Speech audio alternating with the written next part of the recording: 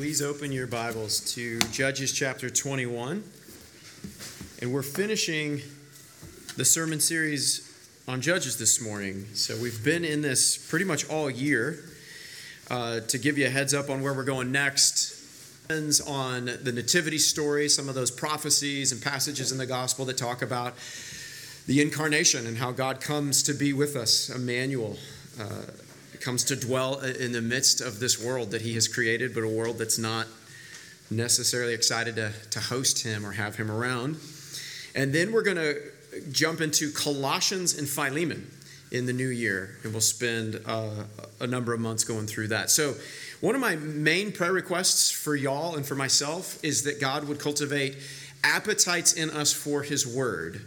So all throughout the week that we would be craving the word of God. Sometimes I'll pray, God, I pray that the flock of ECPC would be so voraciously craving the word, and that we'd be partaking of the word so intensely that our phones would be jealous, because we would be neglecting our phones because our attention would be on the word. That's how Jesus talked about the word. He said, you know, we live by every word that comes from the mouth of God, not just physical food and worldly resources, but by the bulletin on page 5, there's reflection questions at the bottom. You'll see there's a list of scriptures down there in the fourth question. So I would very sincerely invite you guys to go look up those passages, really feast on what God is revealing there. I mentioned in the call to worship, read Isaiah 55, and knowing that we're going to go to Colossians and Philemon in the months ahead, I would invite you to go ahead and start reading and pondering what God is revealing to us through those letters of Paul. All right, we're going to stand now as I read this last section of Judges 21 for us, starting in verse 8. Put your full attention on this word. This is active and living. This is the word of God. Judges chapter 21, verse 8. And they said, "What one is there of the tribes of Israel that did not come up to the Lord to Mizpah? And behold, no one had come to the camp from Jabesh Gilead to the assembly. For when the people were mustered, behold, not one of the inhabitants of Jabesh Gilead was there. So the congregation sent 12,000 of their bravest men there and commanded them, go and strike the inhabitants of Jabesh Gilead with the edge of the sword. This is what you shall do. Every male and every woman that has lain with a male you shall devote to destruction. And they found among the inhabitants of Jabesh Gilead 400 young virgins who had not known a man by lying with him. And they brought them to the camp at Shiloh, which is in the land of Canaan. Then the whole congregation sent word to the people of Benjamin, who were at the rock of Rimmon, and they proclaimed peace to them. And Benjamin returned at that time, and they gave them the women whom they had saved alive from the women of Jabesh Gilead, but they were not enough for them. And the people had compassion on Benjamin, because the Lord had made a breach in the tribes of Israel. Then the elders of the congregation said, what shall we do for wives for those who are left, since the women are destroyed out of Benjamin? And they said, there must be an inheritance for the survivors of Benjamin, that a tribe not be blotted out from Israel. Yet we cannot give them wives from our daughters, for the people of Israel had sworn, cursed be he who gives a wife to Benjamin. The Lord at Shiloh, which is north of Bethel, on the east of the highway that goes up from Bethel to Shechem, and south of Lebanon. And they commanded the people of Benjamin, saying, go and lie in ambush in the vineyards and watch. If the daughters of Shiloh come out to dance in the dances, then come out of the vineyards and snatch each man his wife from the daughters of Shiloh, and go to the land of Benjamin. And when their fathers or their brothers come to complain to us, we will say to them, grant them graciously to us, because we did not take for each man of them his wife in battle, neither did you give them to them, else you would now be guilty. And the people of Benjamin did so, and took their wives according to their number from the dancers whom they carried off. Then they went and returned to their inheritance and rebuilt the towns and lived in them. And the people of Israel departed from there at that time, every man to his tribe and family, and they went out from there, every man to his inheritance. In those days there was no king in Israel. Everyone did what was right in his own eyes. Y'all can have a seat. Let's pray. Jesus, we do indeed live by the power and the availability of your word. We dupe ourselves when we think that we need all these worldly resources primarily, or we need the approval or the validation or attention that comes from mere mortals. What we really deeply need is the approval that comes from God. What we need is the scandalous grace of the gospel, which tells us that we are free from ourselves and we are invited into your lavish love, and there is no condemnation for us in Christ. Really, life boils down to whether or not we're going to live in accordance with what feels naturally wise or right to us, or are we going to grab hold of the mystery of your grace and partake of the mercy that we find in the scriptures in Christ alone. We pray that we would be drawn to Jesus as a result of studying your word and singing these psalms and hymns and spiritual songs together this morning, that we would be more in love with Jesus and that we would really rely on the grace that we find in Christ alone. And we pray this in his name. Amen. Well, let's talk a little bit about your dreams. And I'm not talking about your hopes and dreams. I'm referencing the dreams that you have while you're asleep.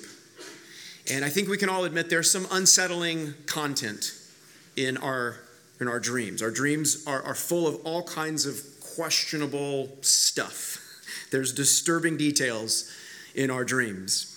And I'm not even talking about the really intense dreams, the nightmares necessarily. Even the relatively tame dreams can sometimes be very convoluted and full of questionable content. So for example, I have this reoccurring dream where I'm back in school, most likely in college. Sometimes I go all the way back to high school. And I find out that I'm enrolled in a class, but I have no idea. A friend or a fellow classmate will say, hey, have you studied for that midterm? We got that test coming up. And I will freak out. I will feel so panicked and anxious because I'll think, I didn't even know I was in that class. So of course I haven't been attending class. I haven't done any of the work, any of the assignments or projects for that class. I have not been studying for this looming midterm that my friend is referencing. And so I'm panicked, I'm anxious. And in my dream, I go to the professor and I try to explain the scenario to the professor. Maybe they'll cut me some slack. They'll show me some sympathy. This is a very out of the ordinary kind of situation. And in my dream, the professor does not budge. The professor is a stickler for the rules. The professor says, you should have known you were in this class. The letter of the law states you're on the hook for this. This is your responsibility. So they're not going to budge. And so then I have to come up with some shady ways of working the system.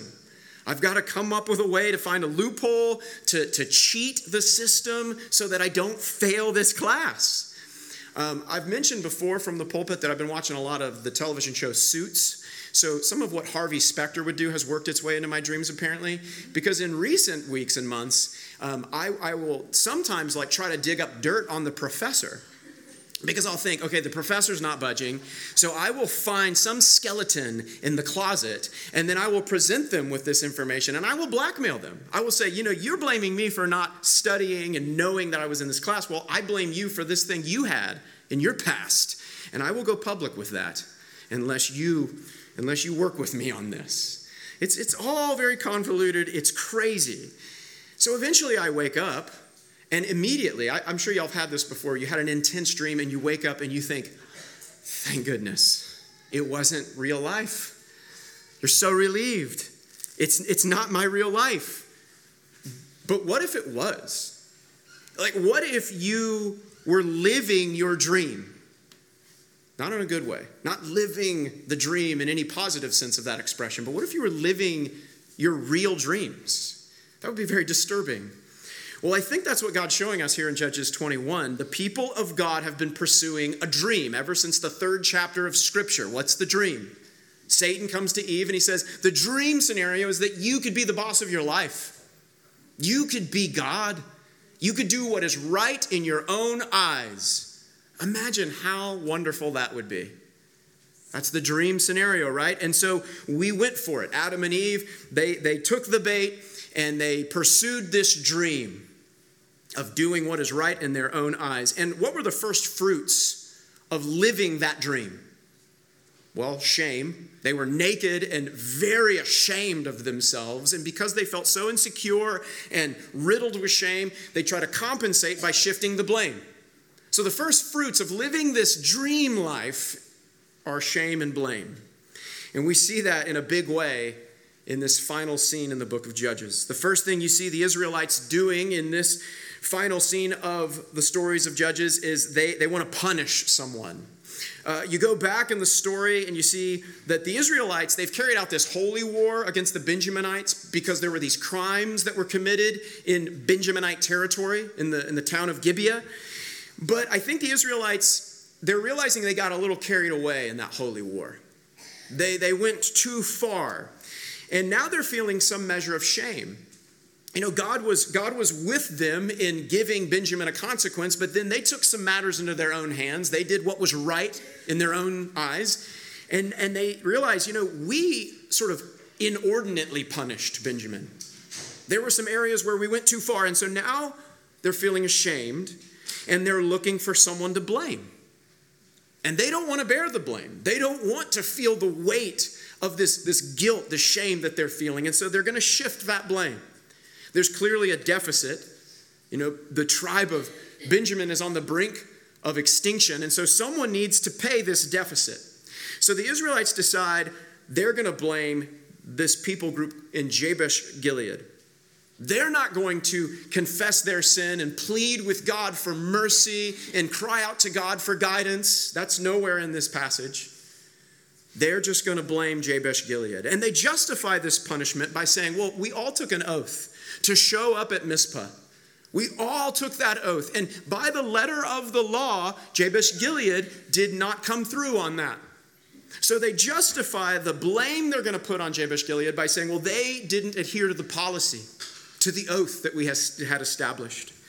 In my preparation for this week's sermon, I got to learn a fun new word, casuistry. Y'all know this word?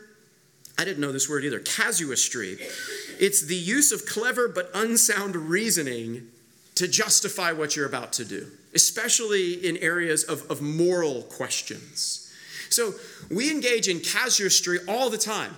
We want to justify what feels right to us. We want to justify a course of action that's probably questionable. So we come up with this very creative, self-serving way of doing that.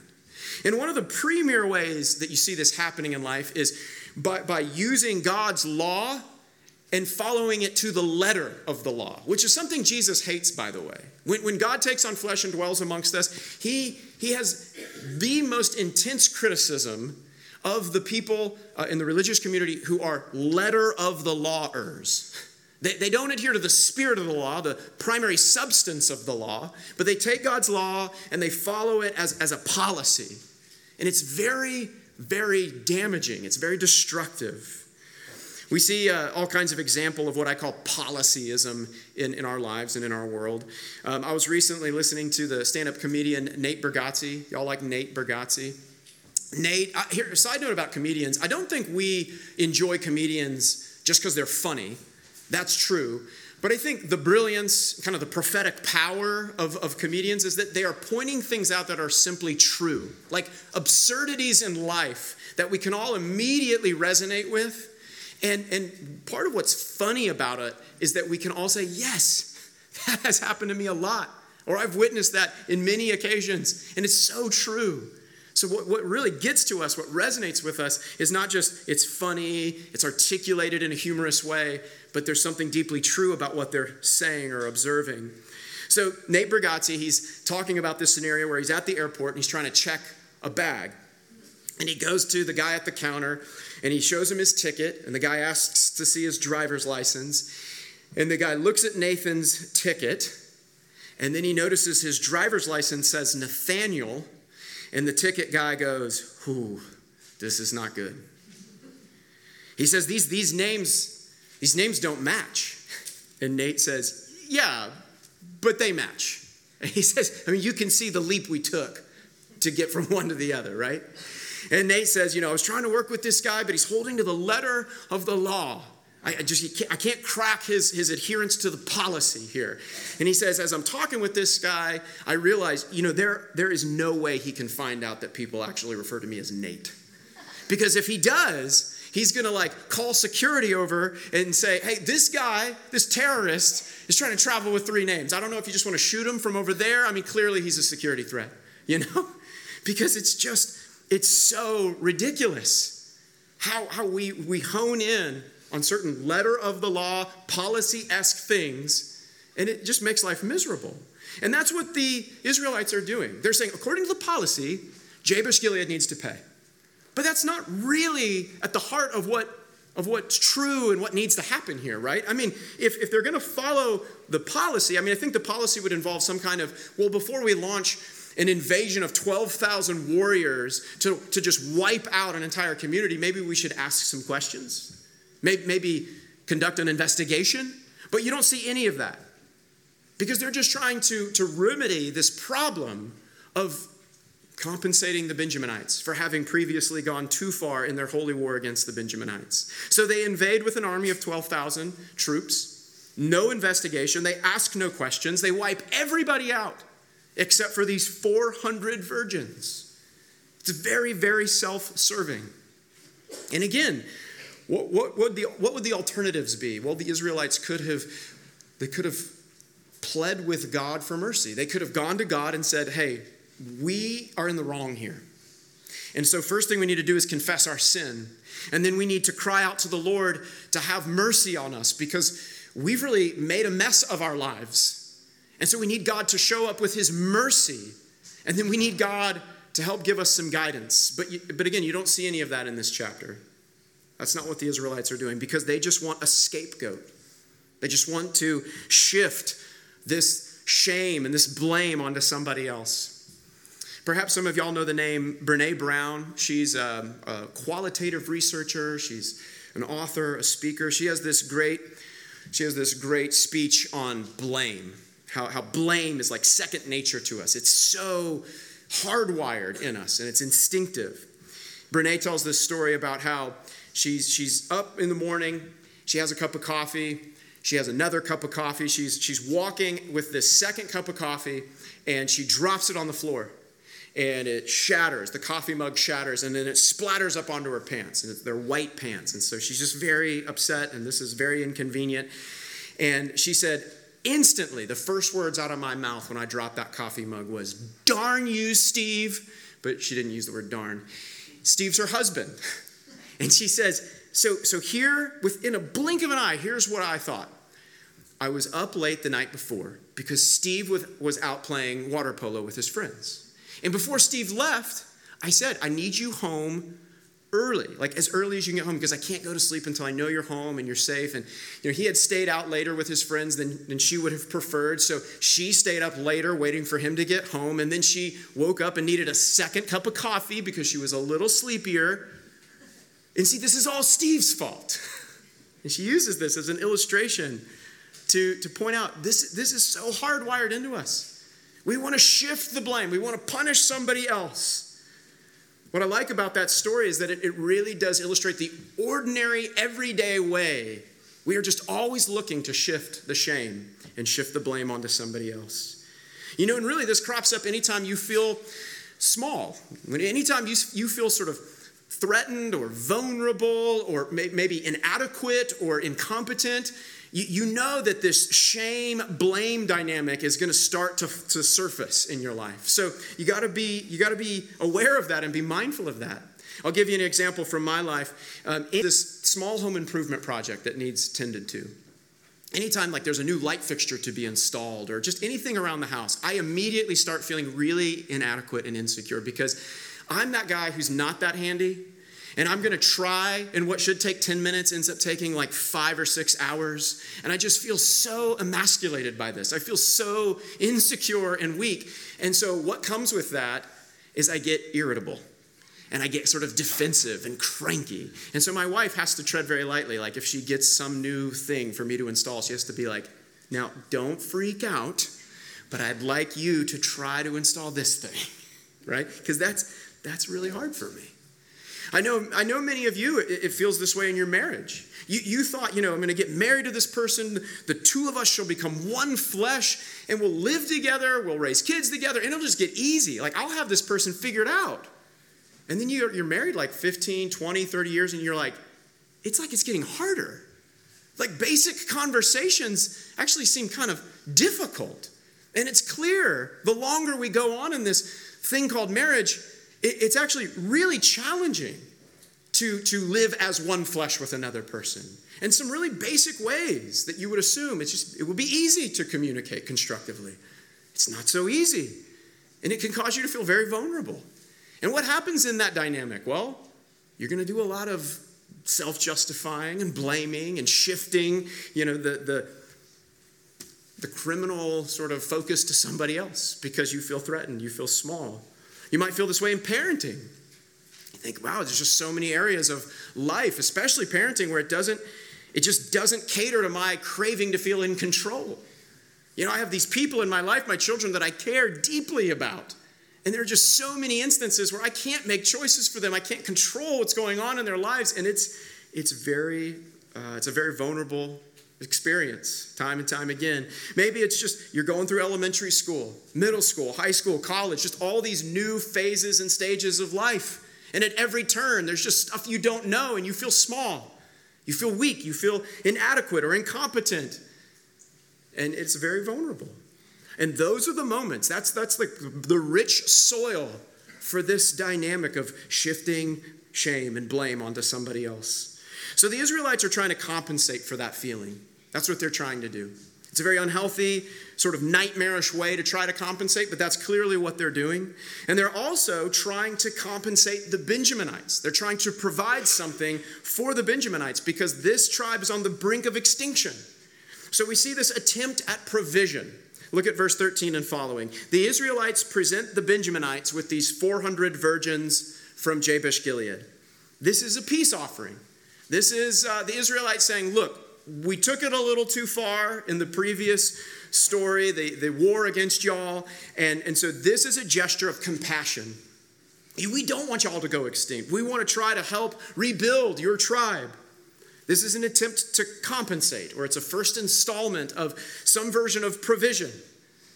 But this installment of provision is happening in the days of the judges. So it's not going to be an edifying version of provision, most likely. Israel's living the dream of that era when everybody just does what is right in their own eyes. And so this version of provision is at best going to be very convoluted. Another dream I have had, this isn't a reoccurring one, but I've had a dream where I don't know how I got them, but I somehow, for some reason, have a box of sticky notes, like a big box. And it's not like pads, it's like individual already peeled off sticky notes, just loosely in the box. And you know how when you're a kid, you'll go out to the corner and you'll do a lemonade stand?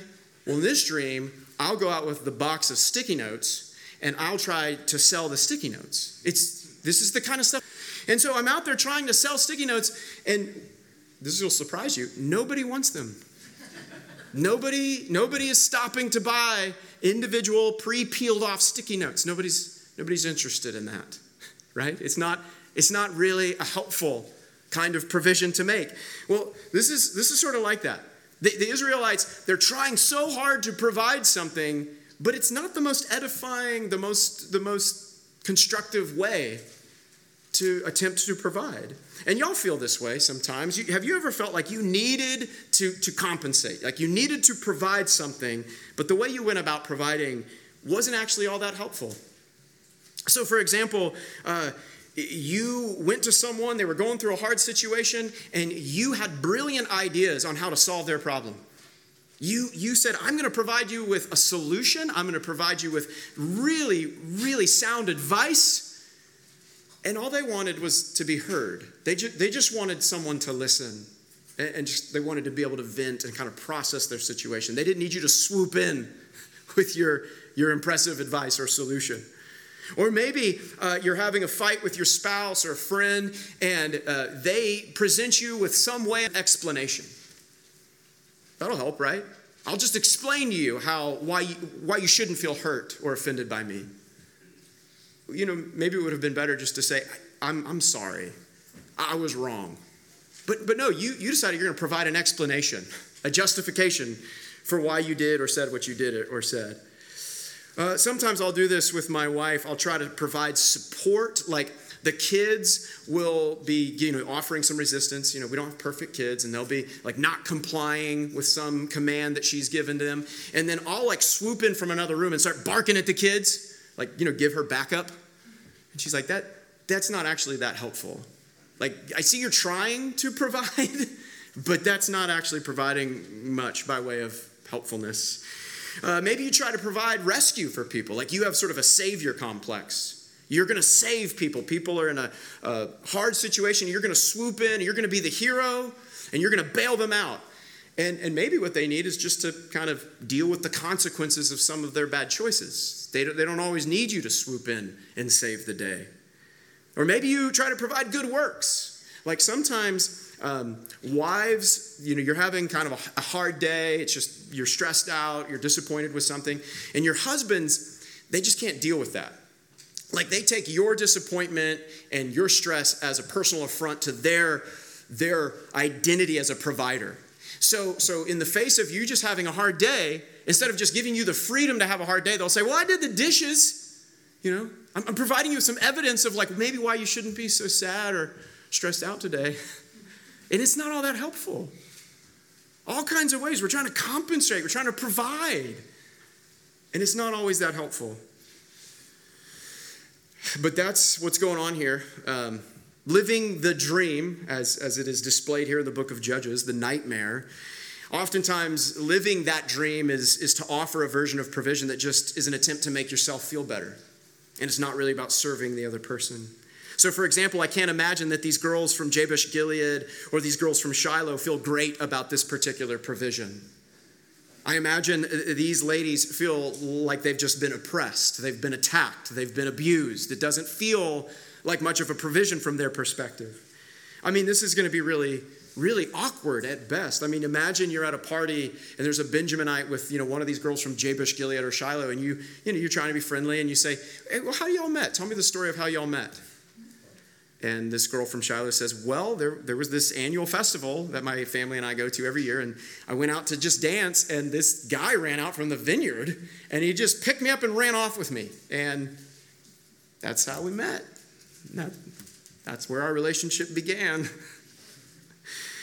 And yes, I mean, that is so disturbing and so distressing, but the way the author of Judges is presenting it to us, in addition to being disturbing, it's also very satirical.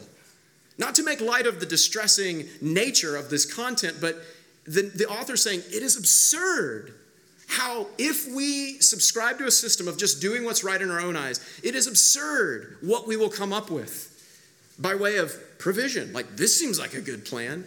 And that's how this reads. Israel is so desensitized. As you read this, you get the impression that they really think that this is a solid approach. We've got a situation, we got to figure out a plan, and they come up with this plan, and they think, yeah, mission accomplished. This should work. And it's absurd. That's the feel, that's the vibe of this story. It just sort of ends with, well, these guys snatch the girls from Shiloh, and then everybody just moves back home, and it's like, well, that should take care of it. It's crazy. The way the author of Judges tells this story, it's kind of like how Saturday Night Live will poke fun at America. Because, America, it's a great nation. It is. But it is so flawed. It is so imperfect. And there are some things that we need to point out about our great nation that it's like, that's crazy on a lot of issues in this country.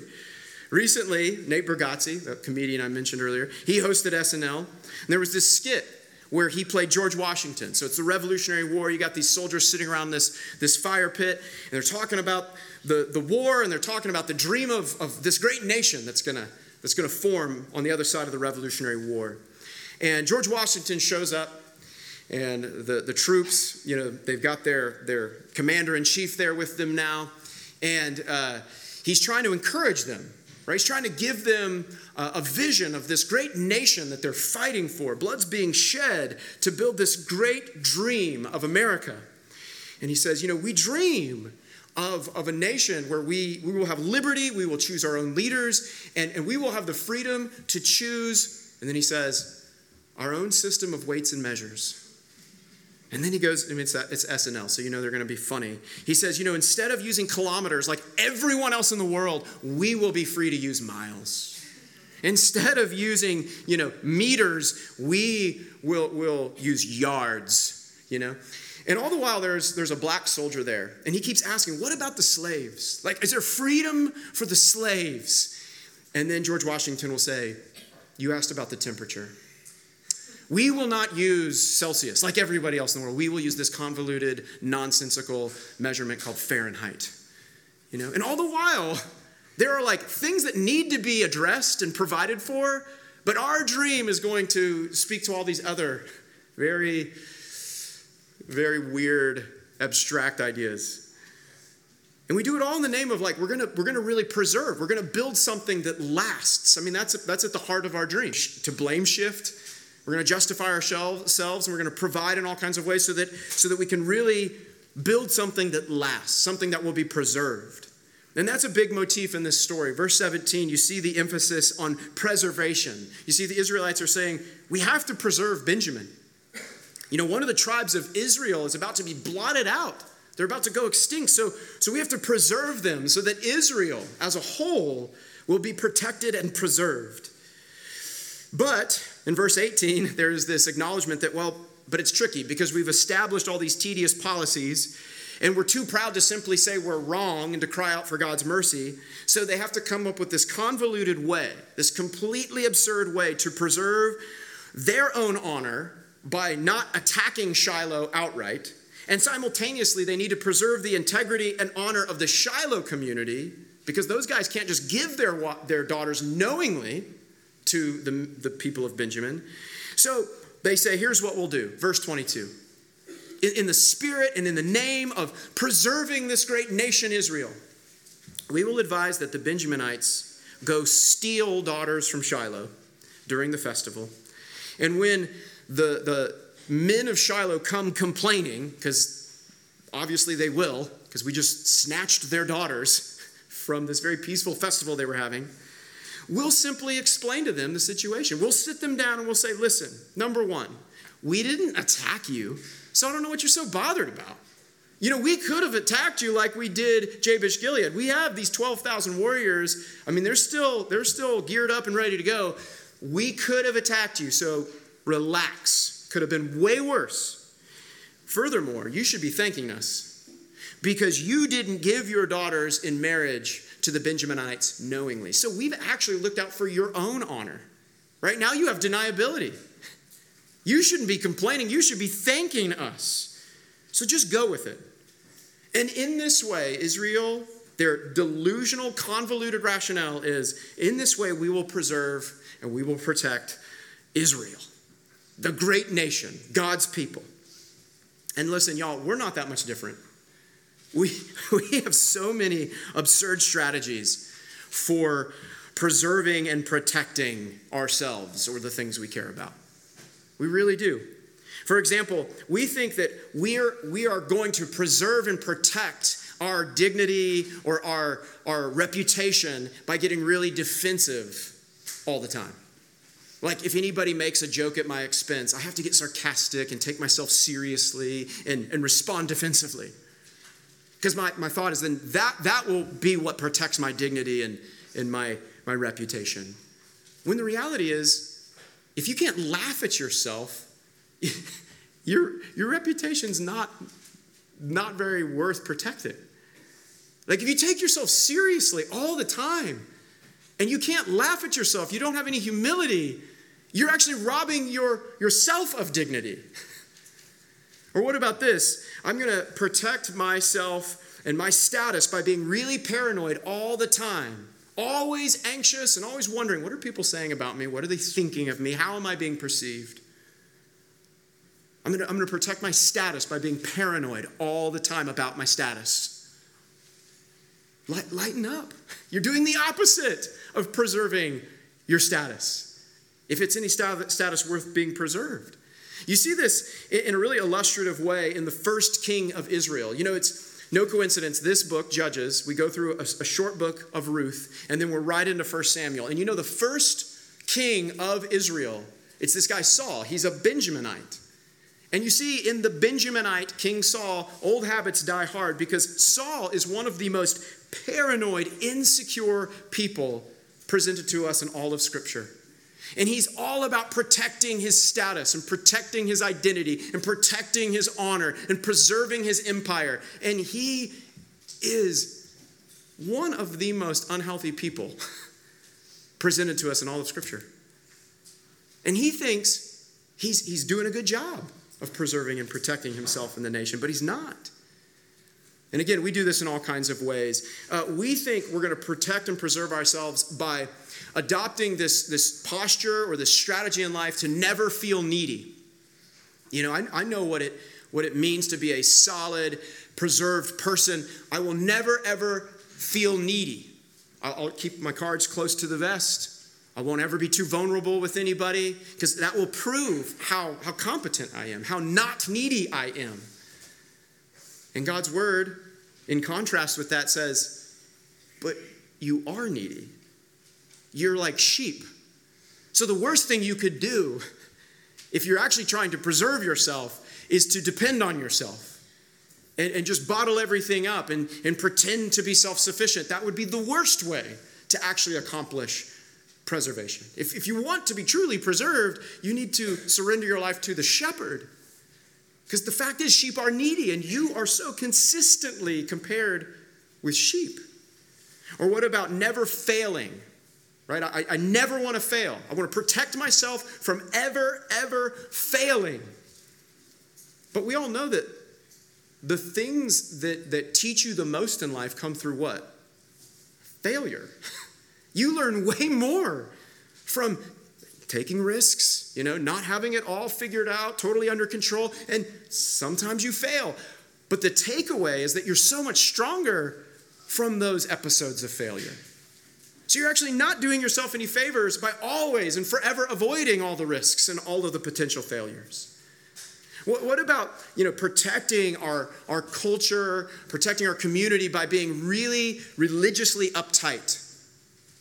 Well, that's what the Pharisees were doing, right? In the gospel accounts, there were these conservative theologians, the Pharisees, and they had very rigorous religious standards and just precise theological standards. And they said, we're doing this in the name of protecting the community. And Jesus said, you're not actually protecting anybody. You're making people twice the sons of the devil that you yourselves are by being legalistic and uptight and taking yourself so seriously all the time.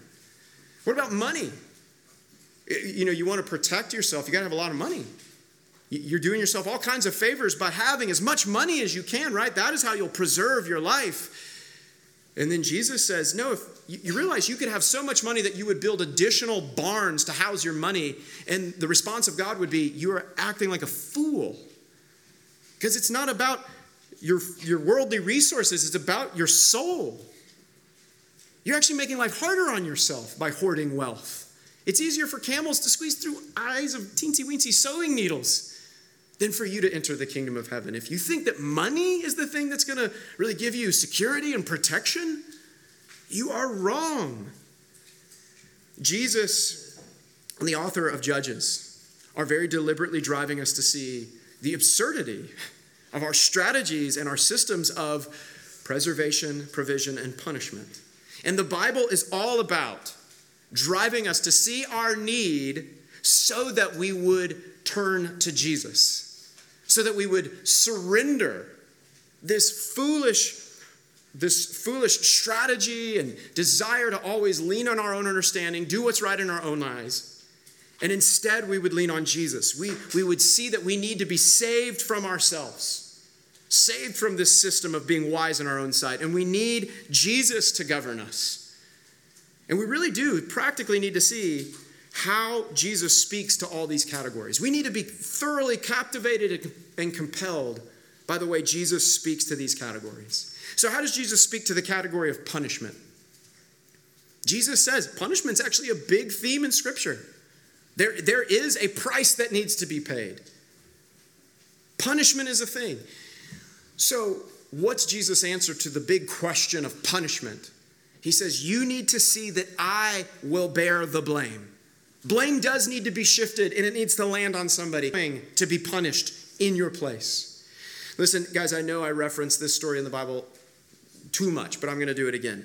In John chapter 4, this lady, what was she afraid of? That Samaritan woman, what was she afraid of?